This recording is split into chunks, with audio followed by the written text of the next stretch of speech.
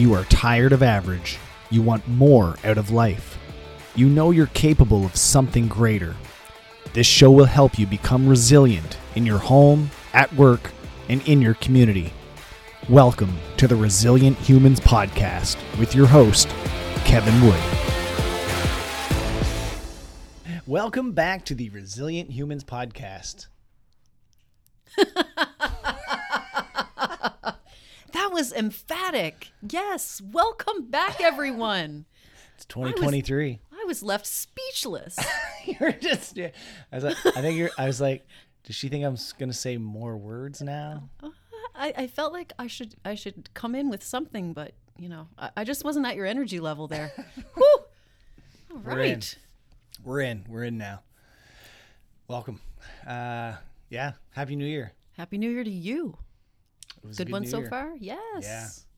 I feel like, I don't know. I feel like my energy has shifted. And I know New Year's resolutions or resolutionists often get shit on.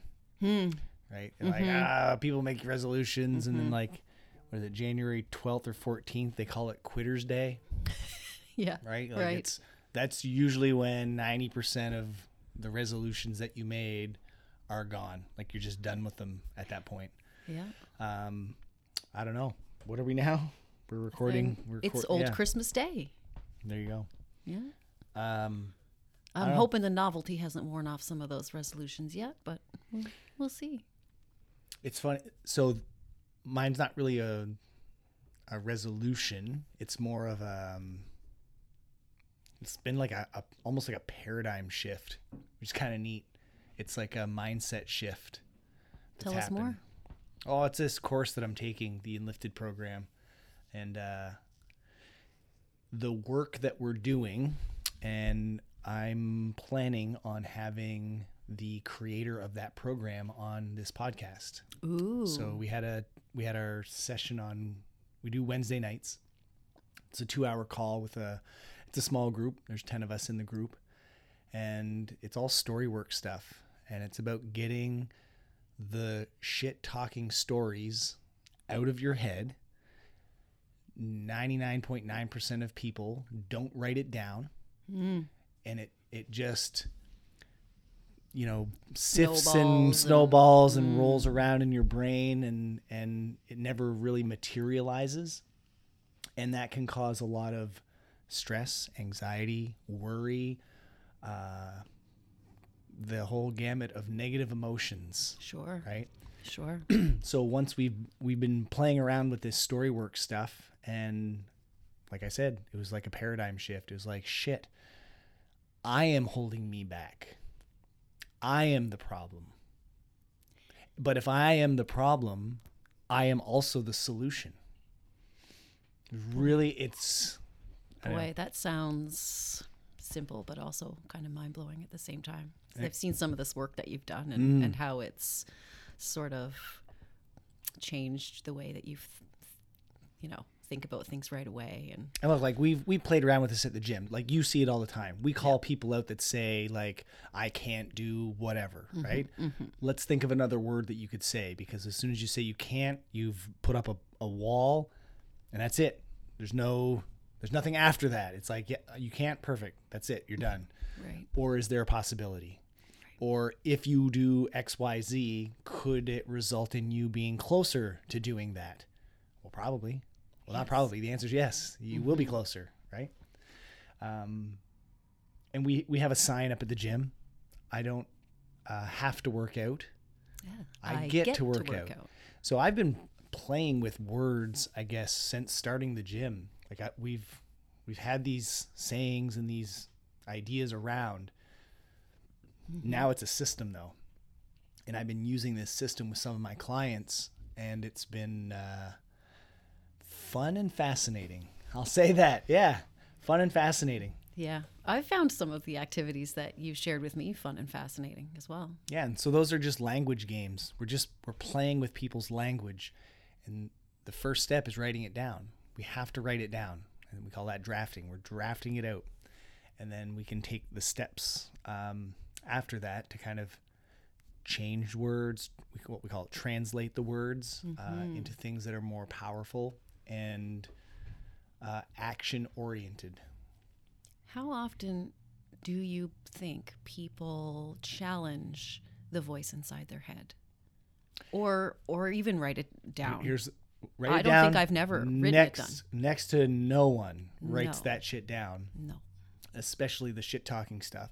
Oftentimes, like, and it's more common now, but people will write out the things that they're grateful for, which is great.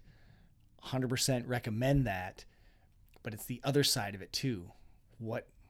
What's giving you the problems? What's that shit talker in your head saying? Write that down. And then you can choose to associate with it or not. Yeah. But and writing it down is the hardest thing to do. Yeah. But the changing of the words as you go along makes it lighter and lighter. I really have enjoyed those games. I'm really looking forward to having Mark on and chatting about that, because I've that's how I kind of got into that program. Was I was listening to him on other people's podcasts, and then I started listening to their podcast, the Enlifted podcast, which is amazing. And now I can see how it is extremely valuable, not only to the participants, and he told us that at the start. He goes, this is as much, helping you become a better coach as it is you going on a professional and personal journey. And I didn't believe it 100% at the start. And I actually said that it was not last call we had, but the one before. He was asking for basically like feedback, like what's something that you've learned so far, or the most powerful moment so far. And it's they call themselves the language and breathing people.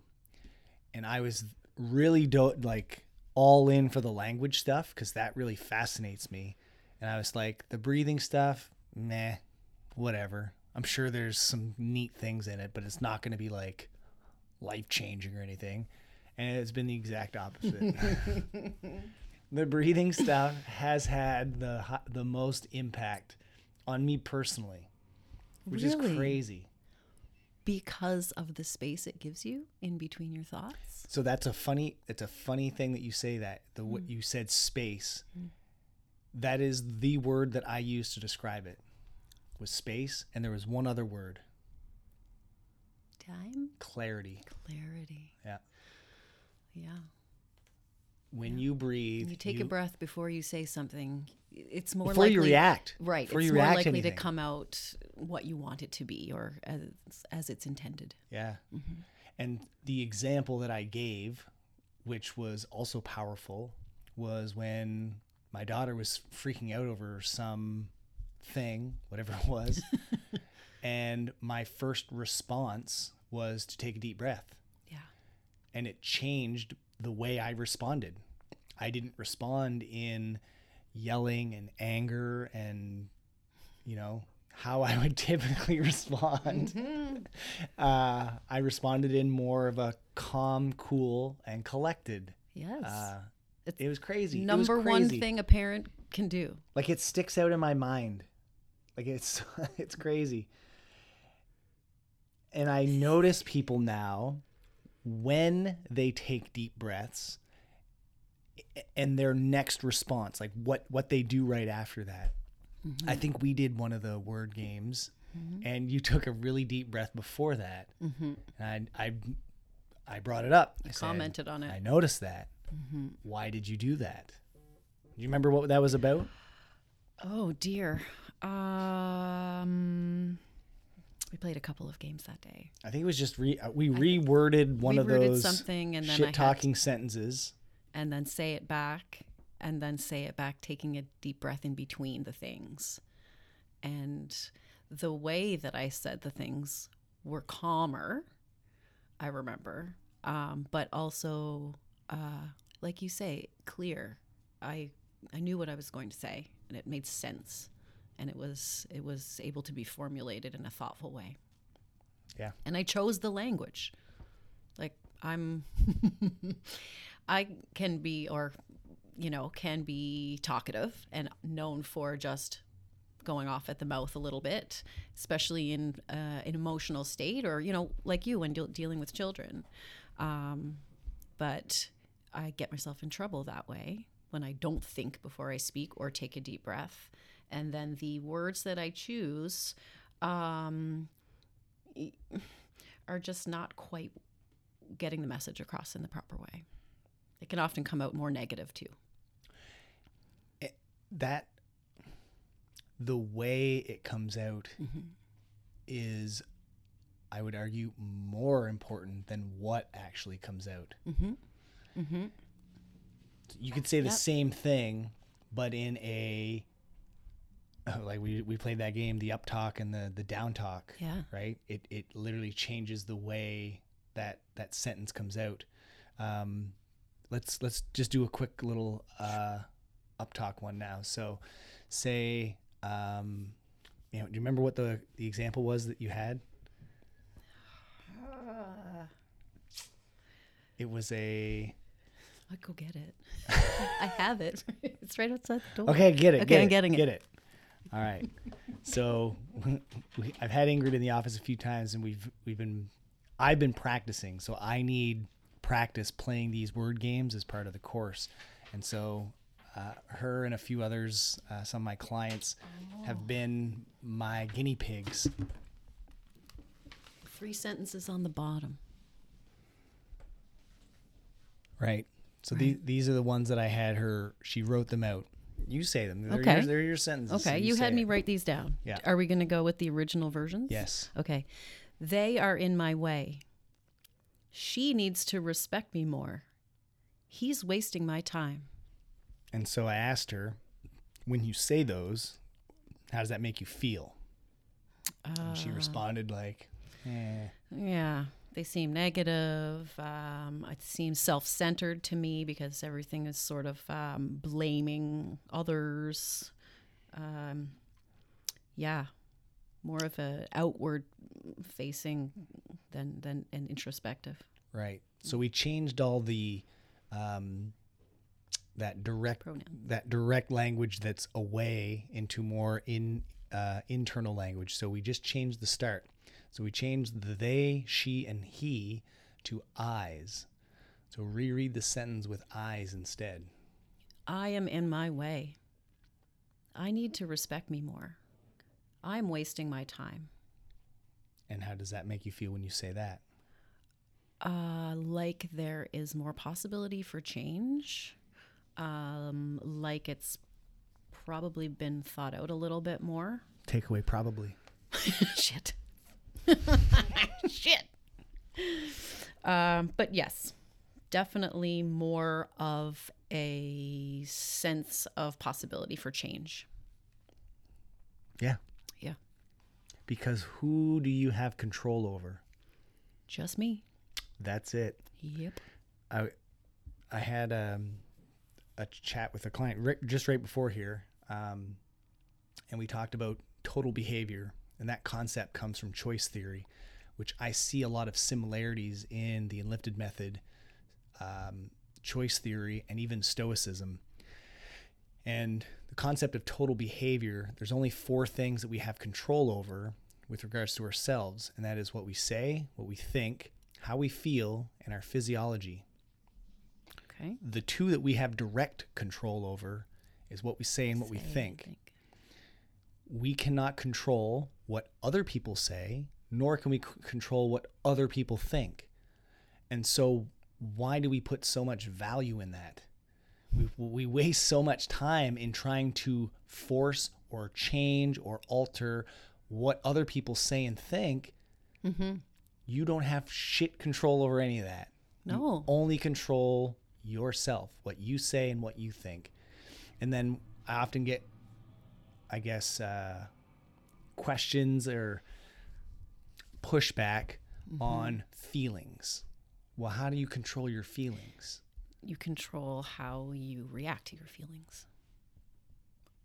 To me, I think emotions are almost uncontrollable. And I'll give you an exact example. This is so raw. What's the scariest movie you've ever seen? I don't know. I don't know. Go with a classic, The Exorcist. Okay, yeah. What time of day did you watch it? Nighttime. It's weird. So it was dark. Oh yeah. Okay.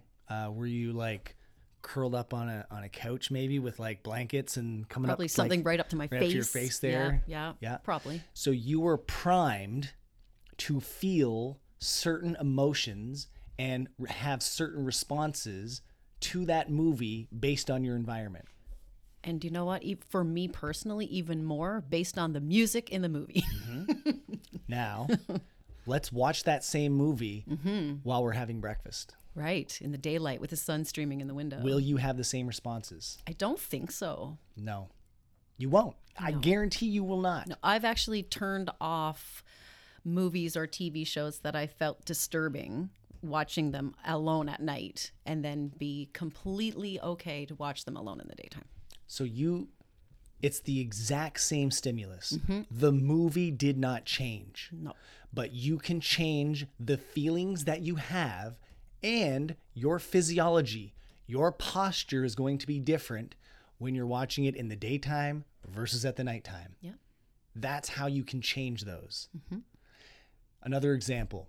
Let's say you bang your knee off of the ottoman or something, right? Are you going to say that silly thing? Yeah. Are you going to say goody goody gumdrops? That's the word. If you respond to that by saying something different, you will change the physiological response that you have to pain.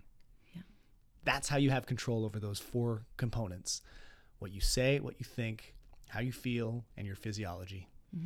Well, if you watch that scary movie with someone who's prone to, giggling when they're afraid, that's going to change things for you, right? Like your environment itself. Around, yeah. Absolutely. That's actually our homework for this week. We have to watch a scary movie during the daytime.